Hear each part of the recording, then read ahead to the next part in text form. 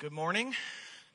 It's good to be together on this first Sunday of Advent as we spend our time reflecting on the hope that we have because of the fact that 2,000 years ago, Jesus did come and live among us, and because we have a hope that one day He will return and He will make us whole. Today we're going to spend time in Jeremiah chapter 30. If you want to go ahead and turn in your Bibles there, you can do that. But before we get into this passage and our time together reflecting on hope, I want to ask you to join me in prayer. God, we are grateful for the gift of these holy words that have been preserved for us, that have been handed down by people just like us, trying their best to be faithful. And so we pray this morning that you would speak to us through them. God, we're doing the best we can to come with open hearts. And so we pray that these words would speak to us through the power of your Spirit. We pray these things in the name of Jesus, our Lord.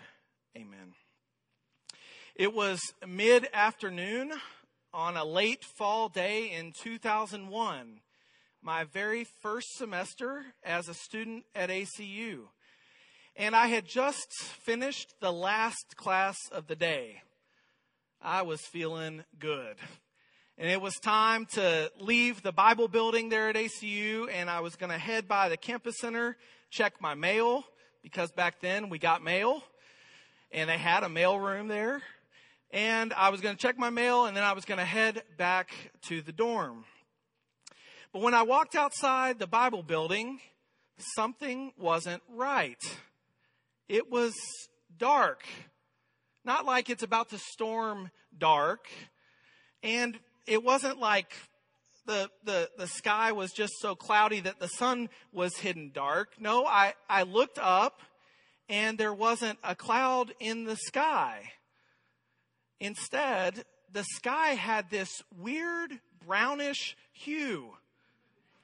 And I kid you not, for what felt like 5 minutes, but was probably just a few seconds, I thought the world was ending. I started thinking about my parents back in Tennessee and wondering what it was like for them. I started listening for a trumpet to sound and the clouds to open up. I promise you, this is what went through my mind. I'm standing there. I can't move between the two buildings. And then I hear somebody say, well, looks like a dust storm blew in from Lubbock while we were in class. And I'm like, oh, I felt so silly. And the last couple days, I've been reminded of that memory. It's like it was yesterday. I walked outside and the sky's brown. Thankfully today, the sky is blue, just like it was the next day, that late fall of 2001. Everything was back to normal. Several centuries before the birth of Jesus, a different kind of storm rolled into Jerusalem, but this storm didn't just feel for a moment like the end of the world. It was the end of the world. At least the end of the world as God's people had always known it and experienced it. It wasn't a thunderstorm. It wasn't a dust storm. The storm was the Babylonian army who came to lay waste to Jerusalem. And lay waste they did. When the dust settled and the smoke cleared, well, it looked like the end of the world too. If we could get a glimpse of the aftermath, what we'd see would be heartbreaking, total, utter destruction in every direction. Stumps, rubble, ashes. We'd see homes that had been demolished. We'd notice that the city in which God's people had taken so much pride, the city had been leveled. The once hustling and bustling temple courts would be as lifeless as Times Square after 9/11 or Bourbon Street after Hurricane Katrina. It would not be a pretty picture. This picture of Jerusalem destroyed, desolate, mostly uninhabited. It's like the perfect backdrop for a post-apocalyptic movie. people go? Well, the ones that survived, got carted off to Babylon, taken into exile.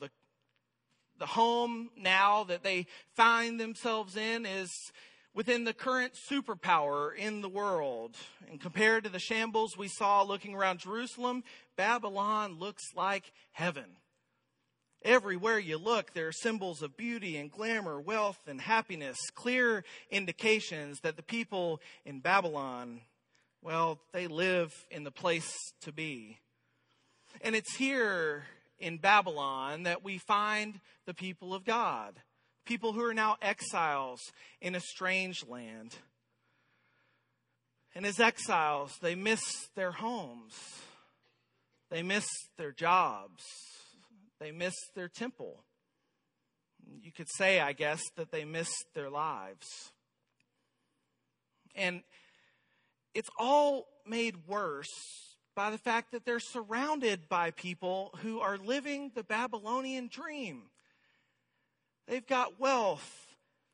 They've got power. They've got opportunities galore. They have it all. And they're not gracious winners either. They're taunting the people of God relentlessly. Your God is dead, they sneer. And the longer the taunts go on, the longer exile continues, the more God's people begin to wonder, what if they're right? And even the folks who are inclined to optimism, even the folks who are glass half full kinds of people who insist deep down somewhere that God isn't actually dead, God is still alive, well, they're starting to get frustrated. So how long exactly is it going to be until God shows up and rescues us from this mess? Where is God? And all the while, they've got the Babylonians in their ears telling them, our God Marduk's pretty good. I mean, look at the prosperity he's provided for us. And look at the military might he's endowed us with. We've steamrolled y'all. And these words, they're like salt in a wound to the exiles. Words that hurt deep down. Already their world has been torn to shreds. They've been brutally defeated by a foreign enemy. And now, on top of losing many of their friends, many of their family, their temple, their land, their lives, now they're stuck in this place where they can't escape the sense that the world is never going to be the same. And you get this sense that they're like a pendulum swinging back and forth. One moment they're down in the deepest pits of despair. They're just convinced that really things are never going to recover. And the next minute the despair is so depressing that they find themselves in a place of denial. Like everything's okay. Nothing's wrong here. Back and forth. Back and forth. The pendulum swings, and their hearts are caught in this place where they can't quite figure out what's going on. They can't quite figure out what to make of it. They can't quite figure out how to feel about it all. But the longer it goes, the more their heads begin to hang in defeat. Their hearts start to just become resigned to loss. All hope is gone. All joy is gone. There's no sense of the possibility of stability, of security. And while there are a few who are hanging on desperately to memories of Jerusalem, memories of the praise songs they used to sing together, memories of how it felt to sense God's closeness and God's presence, it's just hard for most of them. And gradually, more and more folks begin to think, well, maybe we should give this Marduk God a try. maybe we should see. I mean, there's plenty of evidence, if we're looking for evidence, that Marduk defeated Yahweh when the Babylonians defeated us. And so, maybe it wouldn't hurt. Maybe things would get better. Their bodies are weighed down with sorrow. Their minds are burdened with despair, and their souls are unable to shake this sense that there is a distance between them and God that they will never, ever be able to overcome. They are, in a word, hopeless. Absolutely hopeless. Which is when the prophet Jeremiah shows up with a word from the Lord. And when you think about it, the setup could not be better for him to show up and deliver a word of hope. To bring life back to these people in exile. To bring hope back to these people who had felt like the hope had been completely drained from their lives.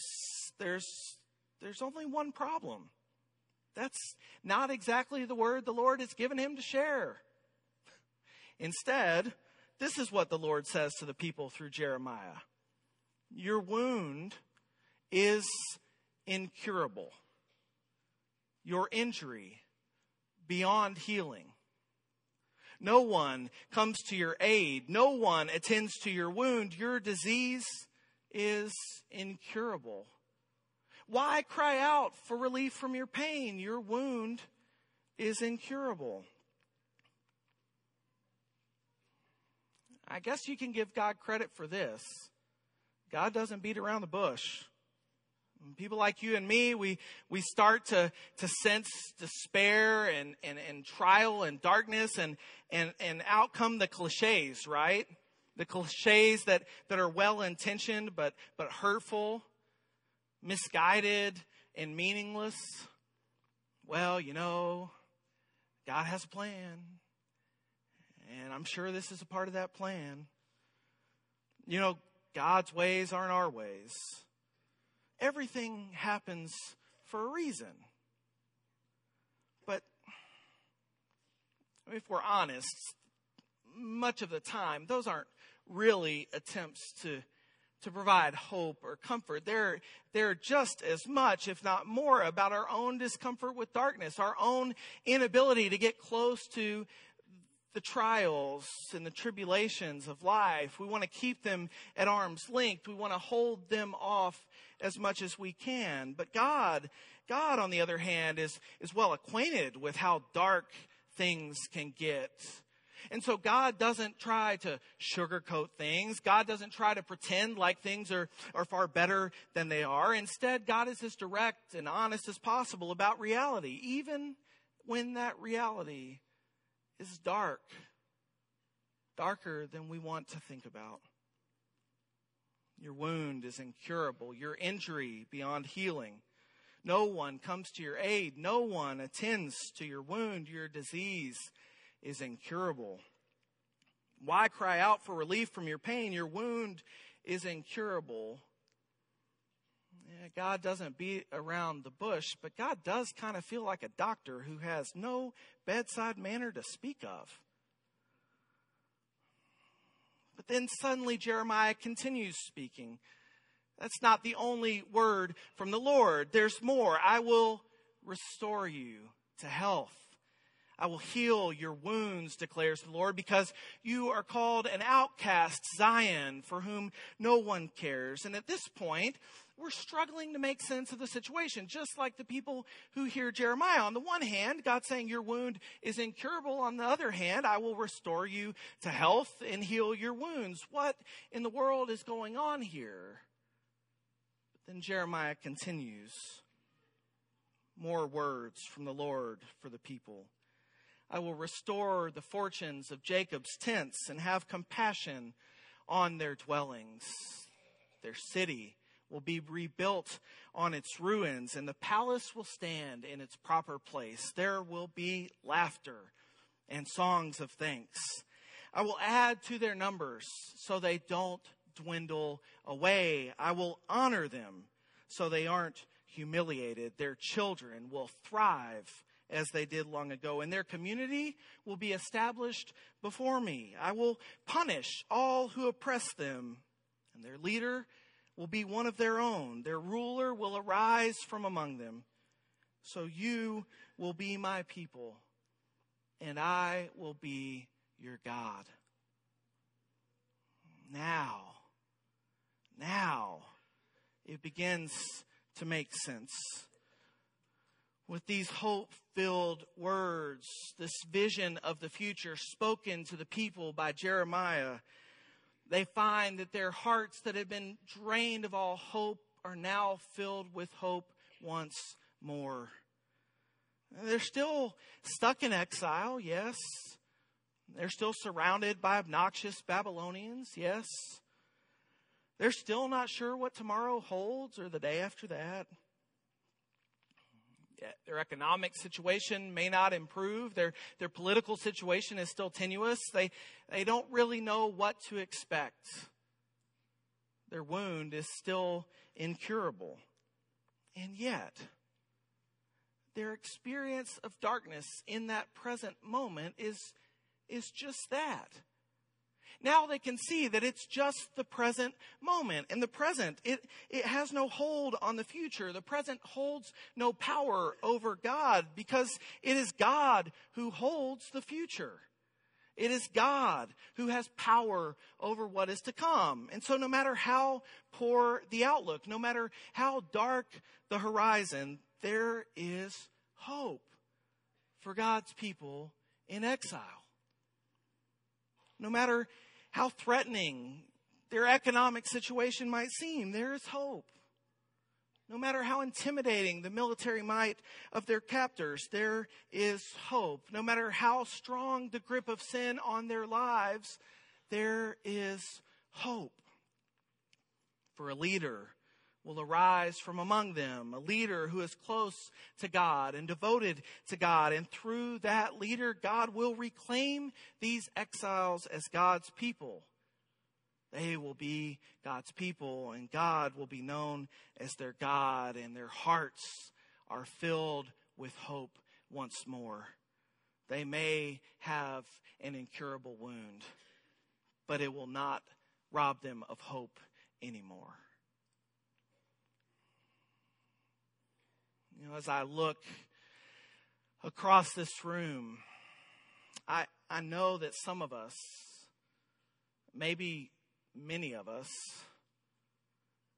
perhaps all of us, if we could let down our guard and be completely open and honest, we'd have to admit that we're struggling, burdened by an incurable wound.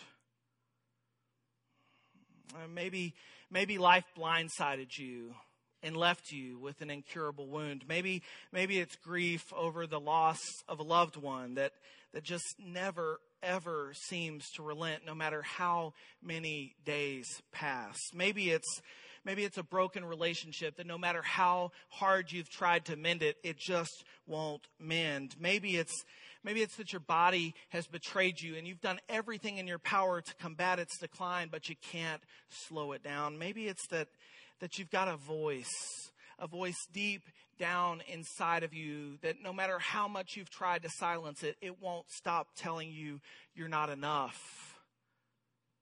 Maybe life has dealt you an incurable wound, or maybe you suffer from a self-inflicted wound. Maybe it's that you're stuck in a pattern of resisting God's call on your life. Maybe it's that the lure of money or sex or power just is so strong you can't withstand it. Maybe it's that you're just spending all your time looking out for yourself instead of looking out for the needs of others. I don't know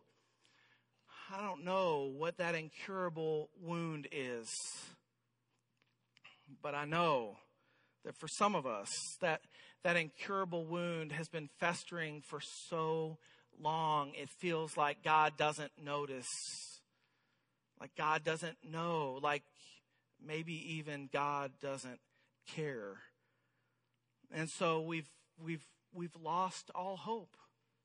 We're as hopeless as the people of God exiled in Babylon. Maybe for others of us, we've been living in denial. We've been trying to tell ourselves that it's just a minor scrape. It's just a little cut and it'll take care of itself on its own. But the reality is it's more than that. And regardless of which spot we find ourselves in this morning, God speaks to us. Because he sees our wounds, he knows our wounds, and he cares about us. And so he says to us, your wound is incurable. And maybe if you felt like God hasn't seen or noticed you, maybe that comes as a relief. But if you've been in that place of denial, it might be a little unsettling. Because for the first time, you're having to reckon with the fact that you have an incurable wound. But regardless, that's not where God stops. God continues to speak to us this morning. And I believe he's speaking to us. The words that he shared with the people of God through the prophet Jeremiah weren't just for the folks stuck in exile in Babylon. I believe they're for us, for you, for me, for all of us. These words are for us. It's a promise of God. I will heal your wounds. I will restore you to health. God speaks this promise over us.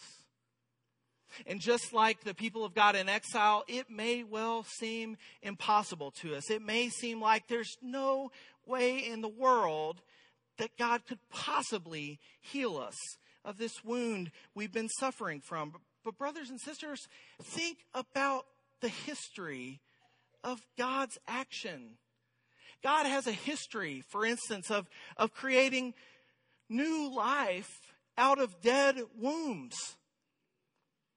I mean, over and over again through history, God has taken people in captivity and he's brought them to a life of freedom they never thought would have been possible. Or think about how many faithless and selfish servants God has raised from the ashes of lives they had just ruined, and God turned them into faithful leaders. Think about the history of God's work in our lives and in our world. Our God will stop at nothing to heal us. Our God will stop at nothing to heal us.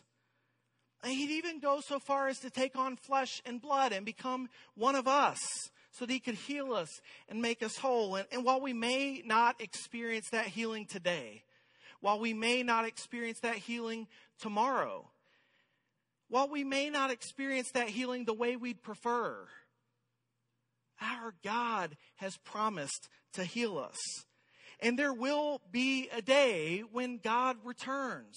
And when that day comes, we will finally experience what it's like to be healthy again, whole again. We will be God's people. God will be our God.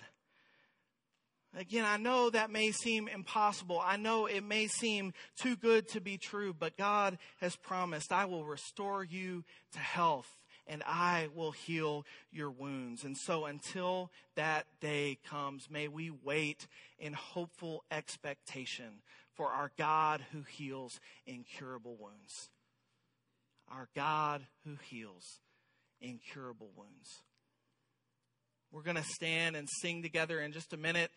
And we're going to have some shepherds and spouses out these double doors over here. And they would love to receive you and join you in praying if you are burdened because of one of these wounds that's been just robbing you of hope. Maybe you've experienced some healing from God, and maybe you just want to share that with them, and they would love to celebrate that with you. Whatever the case, may you be filled with hope this morning.